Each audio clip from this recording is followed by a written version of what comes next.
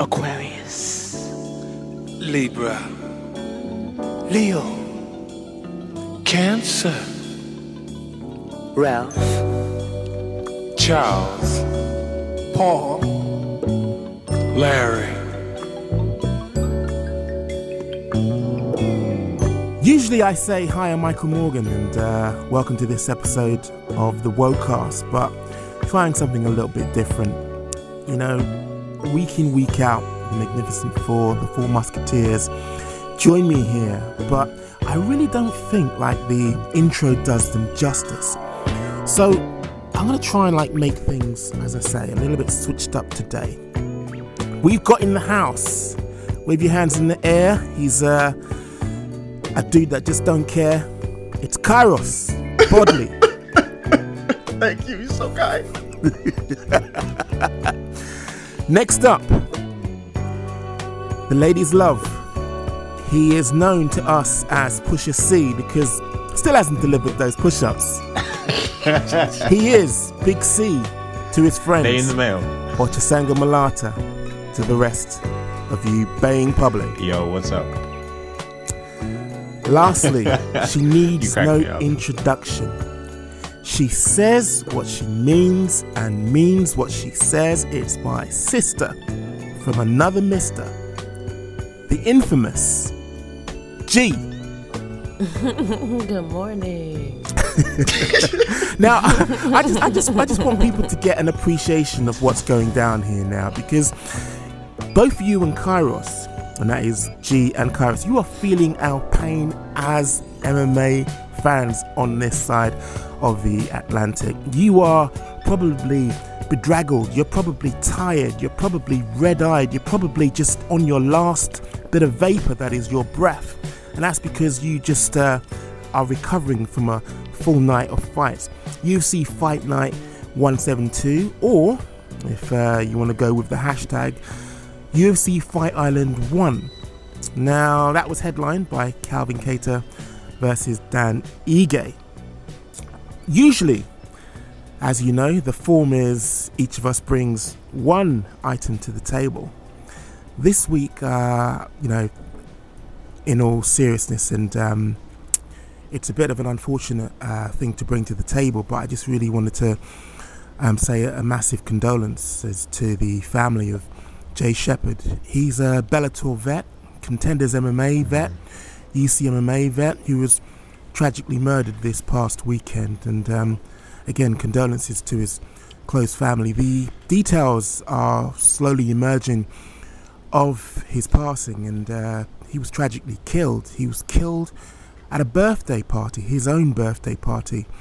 He was knifed to death, and I'll be sharing a GoFundMe for his funeral on my Twitter page, which is MikeWoTV. So by the time that you're listening to this, that GoFundMe for his funeral will be available if you so wish to make a contribution. But I don't know how you segue out of that in terms of contributions. It would be interesting to hear your thoughts on UFC Fight Night 172. But what I'm bringing to the table as well this week is Lerone the Miracle Murphy. He, for me, is the prospect. He, for me, lit a fire under my passion for the sport last night when he took on Ricardo Ramos. Now, I had a very, very quick catch-up with him just before we started recording. He was just on his way to the plane as we were speaking.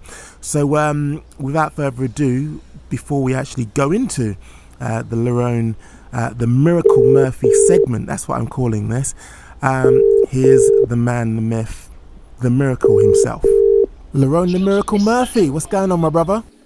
What's happening, bro?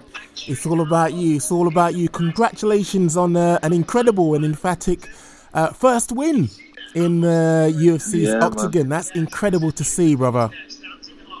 Amazing. No, feels great, to get that first one. Yeah, mate. Dying for it. Still unbeaten as well. Mm-hmm. So what are you doing now? What's the plan for the rest of the day? So I'm just in the airport now, ready to fly back to London. Your emphatic victory over Ricardo Ramos was against all odds. A lot of the odds makers thought you'd be in for a difficult ride.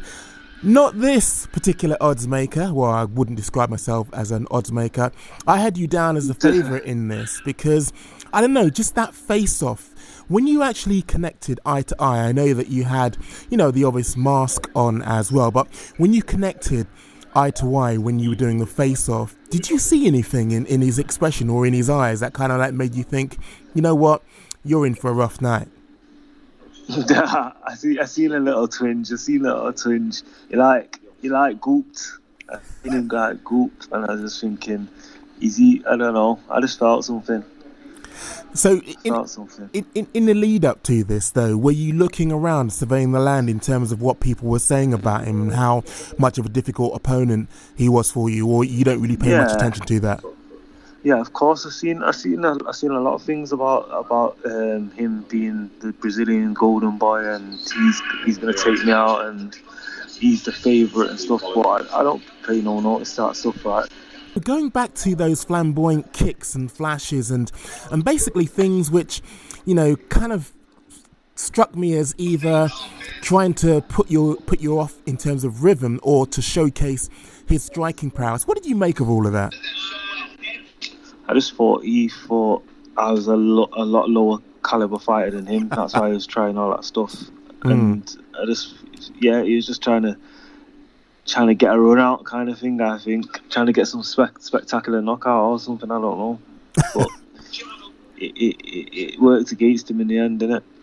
True. I mean, in terms of those which connected, I mean, I can't imagine that there was a lot of damage inflicted, considering, the significant strikes that I saw were from the flashy techniques, where one of them was to kind of like flick his leg behind his other leg and connect with your calf. I mean, those type of kicks, that didn't hurt. Yeah, I thought as much. I didn't feel them. If you threw one calf kick that I checked that I got a bruise on my shin, that's about it. That's the only one that hurt. But other than that, nothing connected. Yeah. Now, when you think about it, you've literally returned to the scene of the crime. This was where you took on Tukhugov in Abu Dhabi, quite a few months back. How or what feeling did you have in terms of returning to the scene of the crime? Was there a bit of apprehension? Was there more of a renewed vigor to, do something more outstanding? Do you know what? It's a total different experience than the last time. It didn't feel like I was in the same place, like really? No crowd and stuff like that. No crowd. No, it's a different experience. It was good though. Enjoyed it and stuff, but it's a different experience. Just in terms of the atmosphere, though, I mean, yeah, you're right. You were in front of an empty arena. In terms of atmosphere, did you prefer this in terms of concentration and the ability it gave you to kind of like hone in on Ramos, or did you prefer like the atmosphere, which was quite electric the last time you were there? Do you know, the both of them, I think you can concentrate more with the no fans and listen to your corner and like concentrate, but with the fans it's more of a buzz, more adrenaline and stuff. So my point of actually catching up with Lerone the Miracle Murphy was not only am I high on this guy, because as you probably will all know, having listened to previous episodes, my guy made me eat serious crow. I thought that him being brought in when he first of all rocked up at the scene of the crime, which he was taking part in at UFC Fight Night 172, Yas Island, several months back. I thought Tukhugov was literally going to take his head off. And no such thing. He held his own, and it kind of like leads me to believe, and from then on, that this guy is a genuine prospect. This guy is a genuine contender.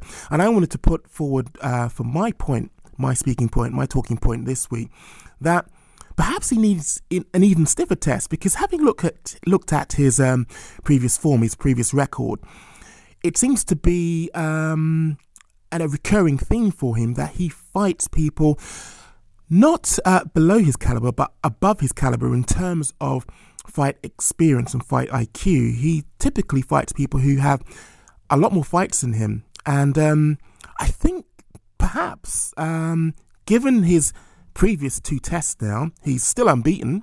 He had the draw with Tugogov. I wanted to put forward Jeremy Stephens as his next opponent, or even Arnold Allen. Am I really over-egging this guy? Am I too high on this guy? Am I too much of a fanboy geeking out unapologetically? But from what you've seen, would someone like Jeremy Stephens provide, a really worthwhile clash for him, or even someone like Arnold Allen? But definitely a top 15 opponent, I think, should be in the offing. What do you guys think? Yeah, I'd love to see him fight a top 15 opponent, but out of the 2 that you're mentioning there, I'd rather him fight Jeremy Stephens, because Jeremy Stephens, although he's only 34, I believe he's a veteran now of nearly 50 fights, and he doesn't seem to be the same fighter as he was a few years back, or the same fighter he was when he murdered Rafael dos Anjos with an uppercut from hell. But yeah, it would be a fantastic matchup with Lerone. I'd love to see it, but again, as I said, although I want to see him fight a top 15, it might be just a bit too soon. But his body of work, I know, obviously he had the draw with Zubaira, but obviously a lot of people hold Zubaira in high regard. Yeah, I think maybe one more fight before a top 15 guy. I agree with you. I think that this guy is legit. I was skeptical when he even got into the UFC at, I think, 7-0 or 6-0? I can't remember. I think it was 6-0. Yeah. So, yeah. I was skeptical. I thought, okay, this is a bit too early. It's come too soon for him. But in his last 2 outings, especially last night, I mean, he proved us wrong, because technically he got 2 victories, because he knocked out Ricardo with that elbow and woke him up. that was a stoppage victory in itself. And then obviously he finished him with the brutal punches and ground and pound. So one more fight before top 15. That's my thoughts. How about you, Kairos? Listen, I know we're pretty low on Jeremy Stephens, and I guarantee you in the next 5-10 years, every single young prospect's highlight reel is going to have a Jeremy Stephens fight on it. But I think we need to slow it down. Shit. I think we need to slow this man. Jeremy has dropped 4 straight fights in a row, and they were all not pretty. And although Jeremy is struggling right now, we don't need to throw him to a guy who has, 10 fights right now when Jeremy has almost 40. Jeremy has been in the UFC for like a decade. This is exactly what happened with Chase Hooper when he fought Alex Caceres. Everyone's like, oh, we're excited to see. He's like, my man, he has almost 10 times the amount of fights that you have. I don't think you need to be doing that right now. We don't need to throw these young prospects to the wolves. And I think he should fight the winner of Hakeem versus the guy that you just said. What was his name? Hakeem Dawood, who's fighting what's his name? Yeah, Zubaira. I think he should fight the winner of that, because I think it's going to be Hakeem. And then the winner of that should get a ranked opponent next, to be honest with you. Okay, G? I'm 100% with Kairos. I think he should fight the winner of the... I don't want to mess up their names. Kairos, say it again. Hakeem Dawood and Zuri something. Yes. Zubaira There you Tuchel. go. He needs to fight the winner of perhaps that fight. I think Mikey needs to slow the roll with fighting somebody in the top 15. And also, too, let me just throw this in the air. I was listening to a podcast, I can't remember, and they had an issue with Lerone Murphy's record. Do you guys think that he's been fighting cans prior to this? Because stateside, I heard a podcast kind of doubt that he might win because he's a can crusher. For me, a can crusher is somebody who has had like extensive losses, and you're going in there as an undefeated, athlete. As far as I could see from his record, I think there was only one person whose losses were just just exponential. But the rest, in terms of experience, in terms of cage side, and in terms of cage time, and in terms of wins, they far exceeded his experience at that time. So definitely, I wouldn't put him in the can crusher category. No, I wouldn't say he's a can crusher. Although one opponent that he did fight, Nathan Thompson, in his early stages, I think this was a fight that made him 3-0. He had 39 losses. Oh my god, that was the one. Yeah. Ooh. Man, it was like fighting a dead body, basically. Guys, let's be respectful of this. But let's not derail the hype. No. I'm gonna keep this as received. No, I still think he's a future champion, but 39 losses. I must say, I have to comment. That's like fighting a cadaver. Wow. How much CTE do you have if you have 39 Right. losses? Your brain's. I can't with y'all this That's a morning. I really lot. cannot. That's concerning. Are we gonna 39. are we getting disrespectful today? Yeah. Because it's early. Are we gonna be This disrespectful? early. Okay, we'll get disrespectful. This early, Okay, that's fine. you're laughing too Was hard for me, Carlos. That was disrespectful. I just wanted to know if we're getting disrespectful because I can get disrespectful. You know what? As we are running short on time, I know G has got to jet off. Let's perhaps segue into your segment, G. Oh, well, my segment's pretty easy. My rant for the week is about the term journeyman, okay? So we all know that Colby Covington referred to Jorge Masvidal and Nate Diaz as a journeyman when they fought for the BMF title. So journeyman meaning a fighter that has like a lengthy MMA career, but also a lot of losses. A win some, lose some type of fighter. However, Masvidal just fought for a title, and he's not a gatekeeper. In fact, if he wins a few more fights, we're going to see him fight for another title, especially since Dana White is now referring to him as a star, and we all know that UFC 251 did 1.3 million pay-per-view buys. So in my mind, he's no gatekeeper, and I don't agree with Colby's definition or label of journeyman when it applies to Masvidal. And I've seen him and his crew and his fans online kind of throw that word around with Masvidal and a few other fighters, and I simply just don't agree. So my question to all three of you is this. What is your interpretation of a journeyman? And name a UFC fighter that you think is a journeyman. Oh, we are getting disrespectful. Okay, my interpretation of a journeyman is the guy who had 39 losses. You know, that is a journeyman. that is a journeyman. Like, again, I'm no offense to Lerone. You only fight who's put in front of you and like who the Right. matchmakers give you and what have you. But the aforementioned guy, he had 22 losses in a row. That's an entire career of fights Yeah. for some people. Yeah. 20, but yeah, okay. But my proper interpretation of a journeyman, or it really would be just a gatekeeper, somebody who is just brought in just Yeah. to make prospects And look good. Yeah, It's so funny you say that because I did some research on the word because, I knew this was going to be the topic to discuss. And according to Wikipedia and like Bleacher Report and other media outlets, before Colby Covington started spewing this, said that, a journeyman is a gatekeeper. But somehow Colby Covington has kind of changed that label and made it into some type of fighter that has a lengthy career but a lot of losses. And that is my issue with the term journeyman. Like, I still have trouble labeling fighters with that particular label. Because how is Masvidal a gatekeeper? He just fought for the title. Exactly. And then 1 minute, you know what I mean? So Exactly. it's hard for me to use that term. So I was like, let me ask the fellas what their interpretation of it is. And then also, who in the UFC you think is a journeyman? Because I think Steve, Jim Miller to me is a journeyman, Clay Guida, Joe Lozon, folks like that. Like, not exactly in title contention, but they're entertaining us with hard fights, and a lot of them, But every so often, Jim Miller just pulls off a big win and shows that he's still a threat. Like, I wouldn't say that with Clay Guida, or I agree with what I say. I don't need to justify that. Okay.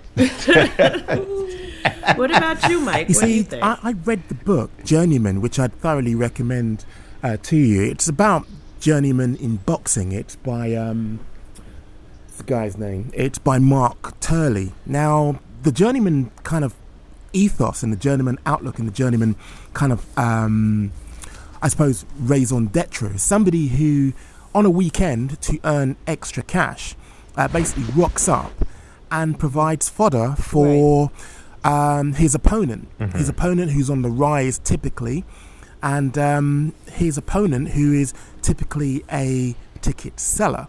Now that was the whole kind of like I suppose supposition of a journeyman, and I think to kind of like translate that into MMA terms, I see where you're going with it. Someone who looks good, but again, I suppose the phrase is interchangeable with gatekeeper, but someone like a Diego Sanchez, someone like a Clay Guida looks great, but you know they're there for entertainment value, and I get where you're going with the phrase, but I think it's really hard to apply it to something like MMA. In all honesty, It is. Yeah, I think agree. that's why I'm having that's why we're here discussing it, because I'm having trouble applying it because it seems interchangeable. One minute it's somebody with like a lot of losses like Nate Diaz, and then the next minute it applies to Masvidal. But wait a minute, he's not a gatekeeper. He's contending for the title. So it's like, and I also don't like that, not that it's being weaponized, but it's being used in a disrespectful way. It's throwing it in fighters' faces. If you're going to have a lengthy career in MMA, you're going to have a lot of losses, but those losses is why you might be so damn good, like Masvidal. Like, you learn a lot from them, and you've been fighting your whole life. So how is it disrespectful that, you know, to be called a journeyman? How is it a horrible thing if you've had a lot of losses? It's strange to me, because Nate is still, how many losses does he have? Still a needle mover. You got to pay him to fight. So how is, you know, how are these people, how is journeyman a negative connotation? But anyway, Kairos, what are your thoughts on it? Yeah, you're correct. You cannot be a journeyman if you have competed for a title recently, A. B, I think also, the dude who has 28 losses isn't a journeyman. He's just a scrub. I think that he ain't no journeyman. You're a scrub and you get that many losses. I think if you have 20 fights and 10 of them are losses, that makes you a journeyman. So I'd say like a guy like, well, no, Charles Bennett is a scrub because he has like 82 losses and 22 wins. Maybe Ian McCall is a better example. Ian McCall, he went from the UFC to Ryzen. He bounced around to a lot of organizations. He's like more so of a journeyman. And I don't understand why. That's a good one. I don't understand why people are going to call Jorge Masvidal a journeyman when he has almost 40 wins, though. He has more than twice the amount of wins as he does losses. And when you have a career that's, what, 1 decade? 1.5 decades? Yeah. That means you're averaging 1 loss a year when you're fighting 3 times. That's not bad at all. Yeah, and it's used to discredit the fighter, but it just doesn't add up. It doesn't make sense to me. And then I'm thinking to myself, is it because I'm a purist? Like, is Colby Covington onto something? Has he created a nuance or a new facet in MMA culture? Like, is there a new label for these types of fighters? I'm just not buying it. I think he's just being snide, and I think like newer fans or casuals are running away with this term. Now, if you want to discredit a fighter, you can call them a journeyman. But meanwhile, then you got the nice people online that are like, hey, it just means a hardworking guy. So I'm just kind of like, what the fuck does it mean? Can we just go back to gatekeeper, title contender, and champion? Like, let's go back to that. I hope it doesn't stick around because, again, as Kyra said, I think Masvidal's been fighting 15 or 16 years, and if you're fighting 2 or 3 times a year, you're gonna suffer a loss or what have you. So, and let's not forget, some of Masvidal's losses have come against the elite of the elite. So, I mean,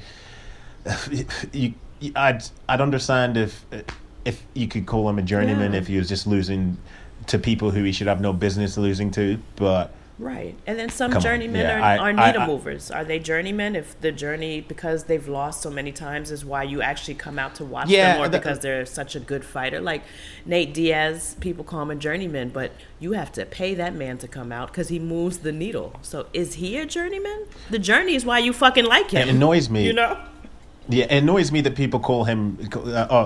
when they try to discredit Nate, they're like, "Oh yeah, he's got 11 or 12 losses." Like after, in particular, after the first Conor fight, people were like, "Oh yeah, he's lost 10 times or what have you." And I'm like, "Well, he just beat the biggest star in the sport, so he still obviously is good. So he doesn't fall into that journeyman category." You have fans like us butting heads with other fans, and I call them newer fans or casuals that like to throw that in your face. And it's like, yo, I don't really think a fighter is a horrible fighter if they have a lot of losses. I think they've been fighting since they were 3, and they're going to accumulate losses. It's just statistically in math. So you can take that argument and throw it out the window. Like, I'm not with it if it's a new facet or a part of MMA culture. I'm always going to butt heads with that. I'm not feeling it. But that's my rant. Yep. Preach. Okay, guys, I'm going to go. So obviously, Fight Island is well and truly in full flow. We're two events deep. I'm enjoying everything about Fight Island. I'm loving the extensive protocols the UFC have adopted to ensure fighters don't get or transmit COVID-19 to anybody. In particular, the 48-hour quarantines before and after fighters arrive and land in Yas Island. I think that's really good. But one thing about Fight Island, which actually came to light, I think the day of the event, which has annoyed me, is the fact that throughout the build up to this, UFC president Dana White made it out as if the promotion were breaking the bank to acquire this this lucrative and mysterious island, and it's transpired that's not the case. So the Abu Dhabi government, I think it was Sports Business that reported it. The Abu Dhabi government, it's emerged that they are actually paying for the entire logistics of the 4 events, which includes transportation, testing, accommodation, training facilities, and catering, as well as a hosting fee. And UFC COO, I think Lawrence Epstein, confirmed this as well, and he said it's definitely a bit of both. Now, given the ongoing, and I think it's always going to be an issue in this sport, the ongoing issue of fighter pay, and the fact that Dana White has said that, we're spending all this money on Fight Island, we can't dish out any pay rises. What are your thoughts on that? It's kind of disheartening. Who's gonna go first? I'm disheartened by it. I remember a few years back, not a few years, what am I talking about? It was not a few years back. It was like a few weeks back when we were talking about Fight Island, we were joking around. And I was like, and I made a slight joke. I was like, they can't pay the fighters because we just spent that money on an island. And I was like, maybe that is actually logical. Now that this information's come out, it's like, no, they haven't given you that money because they don't think you're worth that money, or they don't see you as someone worth giving that money to, which is unfortunate. Which is why I have to go back and retract everything that I said about Masvidal and those guys. I'm going to do it this week too. Like, that man standing up for his worth is probably the best thing that's going to happen for these fighters now. Because all these pillars are starting to fall. You have John doing it. You have Jorge doing it. Amanda's talking about never coming back. Henry Cejudo's gone. Demetrius, you are losing some of the best fighters in the organization's history because you aren't willing to pay them. So I'm glad these guys are doing that because it's gotta come. And I heard from a person, I'm not gonna reveal their name, that the Venom fight deal is supposed to give them even better pay compared to the Reebok deal, but they still need to come forward and keep negotiating further.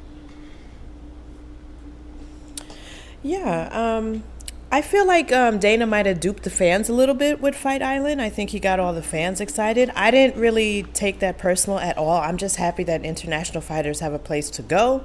And then secondly, I'm loving the increased COVID protocols. However, the humanist in me is like, wow, you guys are spending a shit ton of money on this. Why aren't you paying the fighters? So I jump, on Karos's bandwagon. Like, I'm seeing a whole lot of production and a whole lot of work being done, but also I'm seeing fighters also noticing that and taking a stand. You see John Jones is quiet, just like what Kairos said. So it was disheartening to see all the money being spent, but then at the same time to know that you're still not paying these people. So Fight Island is pretty cool and it's convenient for the fans, but it's also a slap in the face and a reminder that, they have the money to pay these people and they're really not, and they're still trying to get away with not paying them. But but are they, I want though? the focus to be about paying. But are they, though? What do you mean? Because from all the recent reports that I've been reading is that the bulk of the expenditure has been borne by the Abu Dhabi government. The bulk of the expenditure for actually putting on the event, for hosting the event, for making the event happen, has been outside of UFC coffers. So it makes me think that maybe there is a little bit of consistency here in that, when you look at the parent company for UFC seeking a further round of funding, seeking further funds, that says to me that the parent company is in a little bit of a financial need. But that is why the UFC are being so frugal with pay and the structure. But then again, let's not forget that UFC President Dana White is the master of gaslighting, and also the fact is this: people keep on talking about pay, but this cyclical discussion keeps coming back to the fact that it's because they're not moving as a movement, they're moving as individuals. That's why this issue will keep on recurring. Yeah. Because individually, the UFC can revamp someone's contract like Masvidal, but that didn't really help them collectively. Exactly. So when the UFC moves towards helping them collectively, we should see some type of change. But it's kind of like what Kairos said last week. That's probably never going to happen because it's to their benefit to just deal with a fighter one-on-one and say that this is just not... And, this is just an opportunity. You know what I mean? Like, it's easier... Let's not forget that, it is an opportunity. Yeah, it's easier to manipulate somebody individually rather than collectively. So I think we're really far from seeing that. And that's what dismays me. I think even with Abu Dhabi taking on the cost of Fight Island, I still think they have the money to do it. I just think they're getting away with it, and they're going to continue to do so. It is beneficial for them to underpay the fighters and for them to run away with the money. So it's disheartening, but I still have hope that it's going to work itself out. And Masvidal did open those doors. He did it for himself, but more fighters are going to join the bandwagon, you know? Yeah, but we also can't shoot down people who want to advocate for fighter pay. We can't pick and choose who can be. Yes. There was a person who tweeted, I believe it was Chelsea. I don't know her so I'm sorry. Y'all just got to tweet Chelsea and hopefully you find her. But she said, y'all love to pick and choose who can advocate for fighter pay. And she was referring to Paige Van Zandt. Leading up to her fight, she was talking about how she was making a lot more money outside of the cage than she was inside the cage. So people were like, oh my God, she got such a huge push from Reebok when they first started. It's like, yeah, but is she wrong though? Is she wrong for saying that she wants to be paid more? No. That's why she didn't compete in the octagon. No. You know, you got Tito Ortiz. I remember he stuck his neck out there years ago. People were like, he's an idiot, blah, blah, and he is an idiot because of the stuff he says. But he still isn't wrong for wanting more pay. Yes, that's a fact. So, you know, like, come on, y'all. No, I think it's bizarre when people do that. I think there's nothing wrong with vying for more pay. I might not even care for the naked videos in the kitchen with her husband, but if that's how she pays her bills or if that's what she's doing to make money or to put herself out there, that's what she can do and that's what she should do. I advocate for that. Do you know what I mean? And also, too, I'm not a hater. If Dana presents an opportunity to Paige Van Zandt that was not presented to others, is it fair? No, that is so unfair. But you can't knock Paige Van Zandt for running with it. You know, What is she supposed to do? No, this isn't available to other fighters. I'm going to be fair and say, no, I'm going to take shitty pay and not this promotional push. You can't hold her at fault for that, you know? When someone presents an opportunity to you, and even though it's not fair, you take it.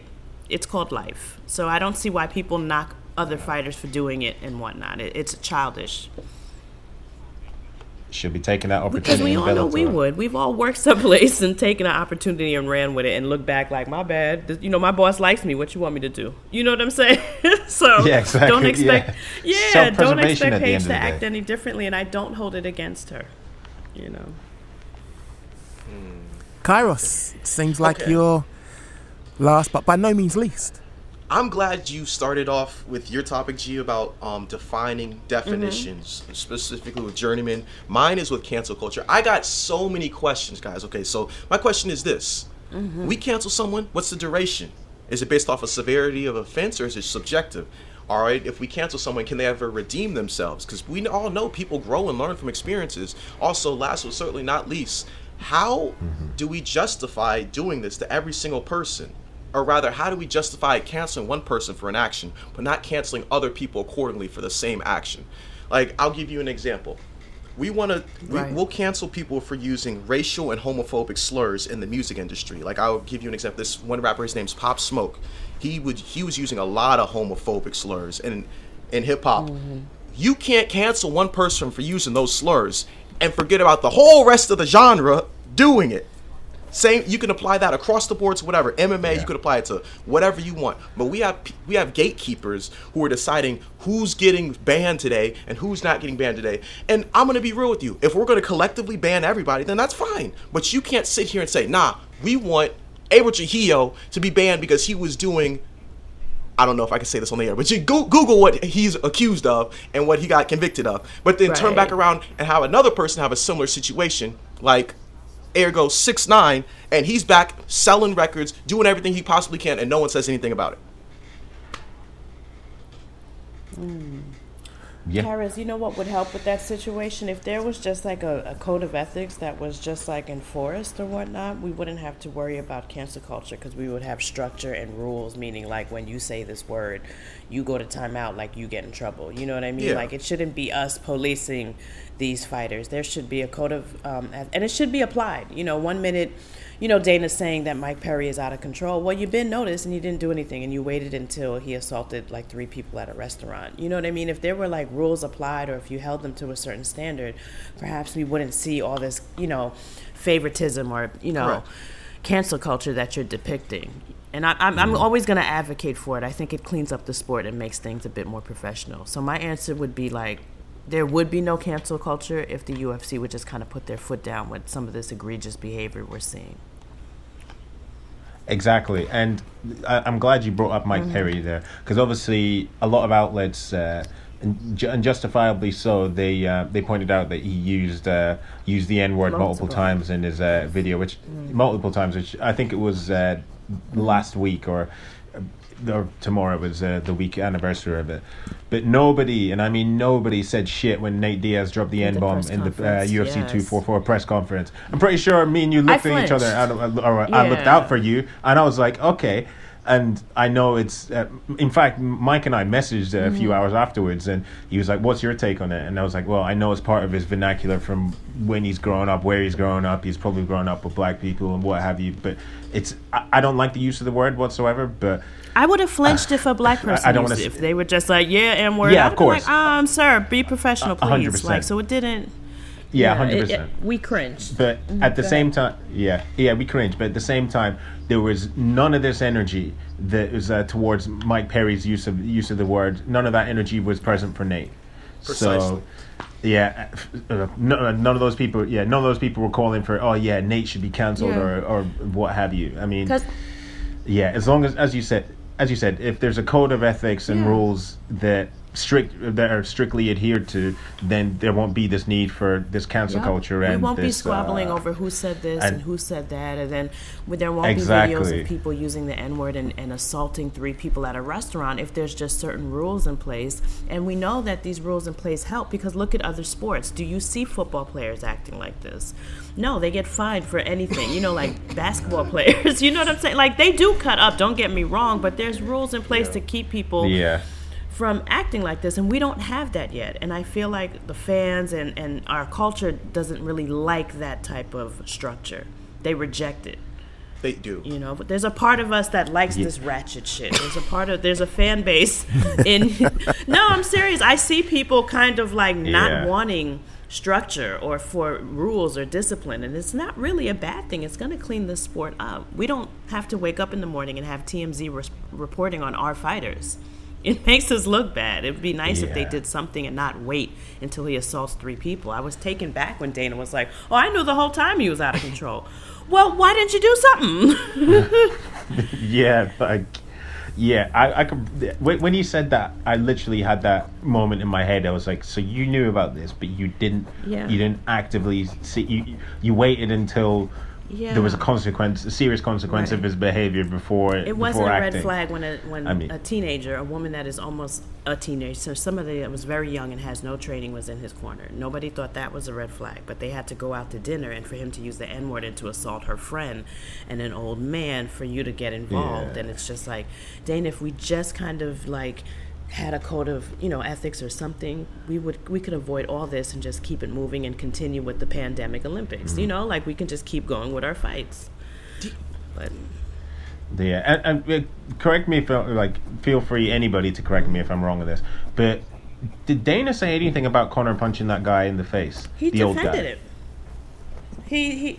He must have said something. I can't, off the top of my head, I can't remember. I kind of remember. He kind of was doing the whole, he was dealt with. He was not arrested, but Ireland handled it. Whatever. He did one of those where it's like, hey, it's not my, it was handled outside my jurisdiction. He did one of those. But he did not, do anything as far as the UFC, a code of conduct or anything, or even... He didn't even sound like he had a problem with it. He just kept putting it off as in, that's been dealt with. And that's his way of sweeping it under the rug as well. Well, you just wish that... Obviously, he spoke at length, and he's obviously, along with the rest of the UFC brass, they made the decision, okay, we're not going to give Mike Perry any fights for the time being. And they say, obviously, it's for his mental health, which I do think to a certain extent is true. But it's a suspension. It's a punishment for what he's done. So you'd like to see such protocol implemented across the board, but... We all know that's exactly what I'm asking for. Sorry.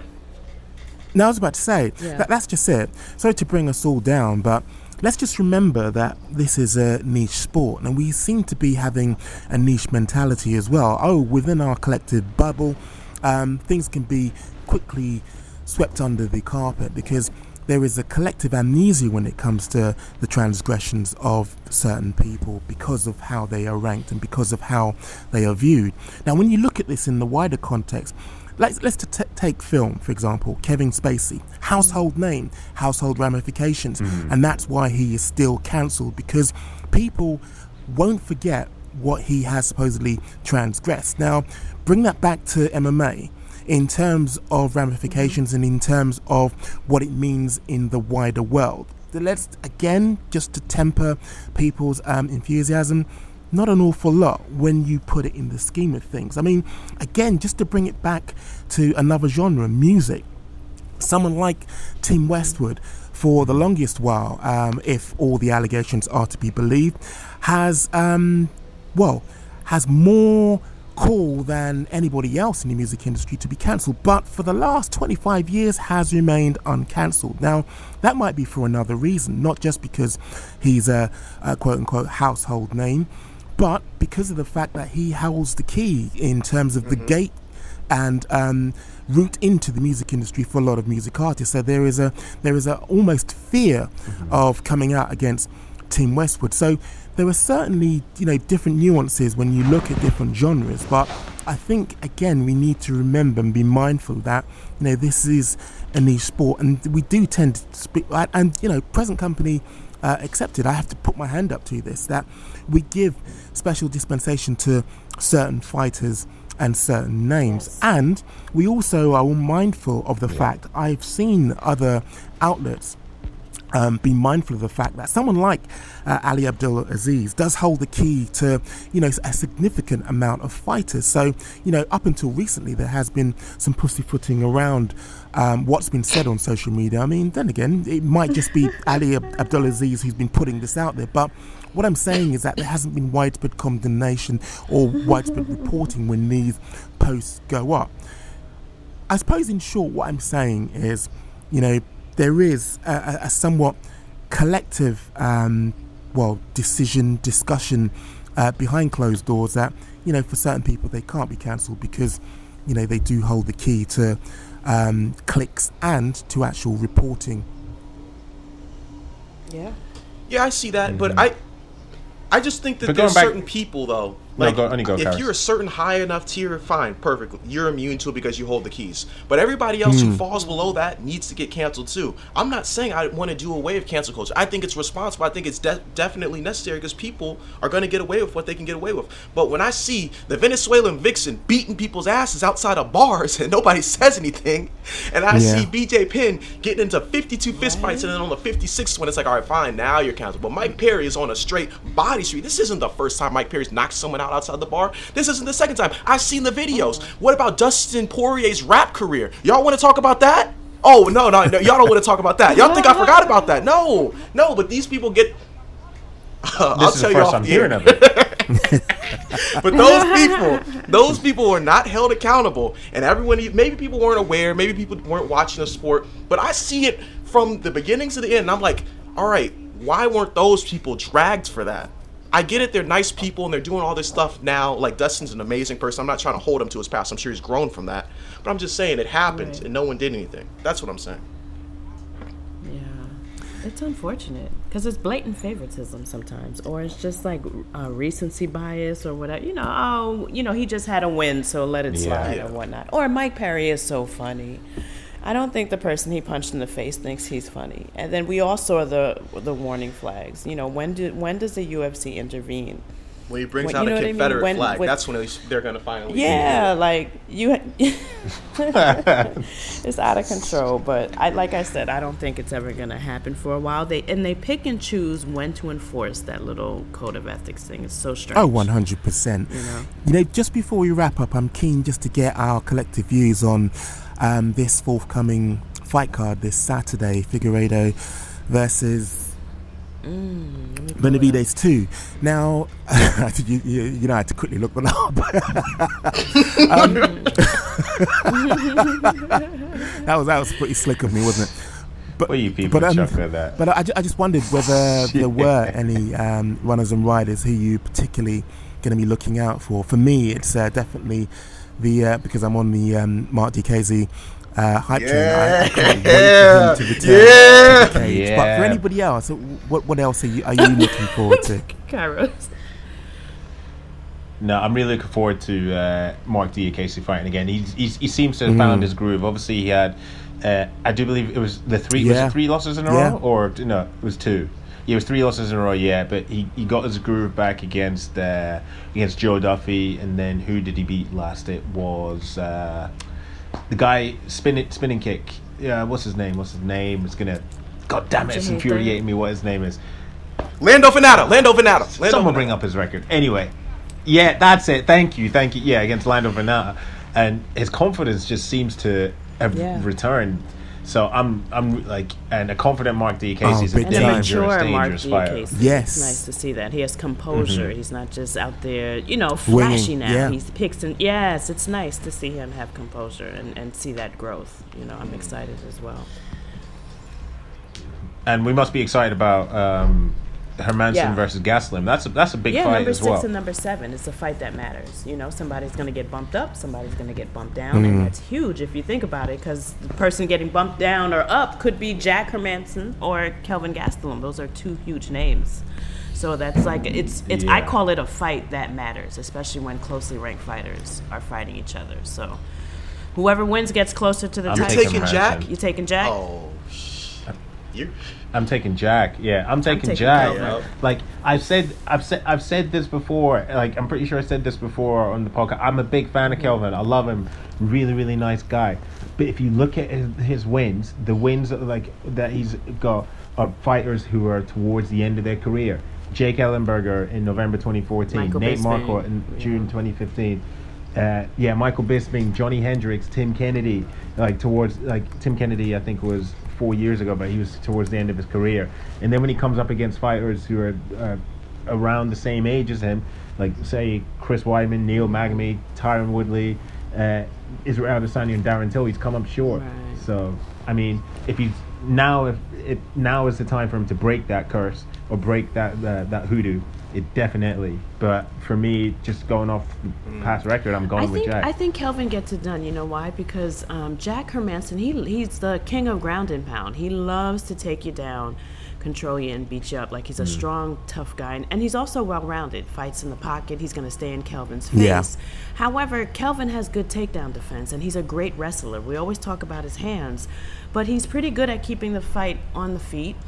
And he's also not afraid to go down on the ground. So, and then I feel like when he fought Jared Cannonier and he just could not, implement his game plan, which is ground and pound, he kind of fell apart. So I think if Kelvin can kind of be like, no, you can't take me down and beat me up, I think he falls apart again.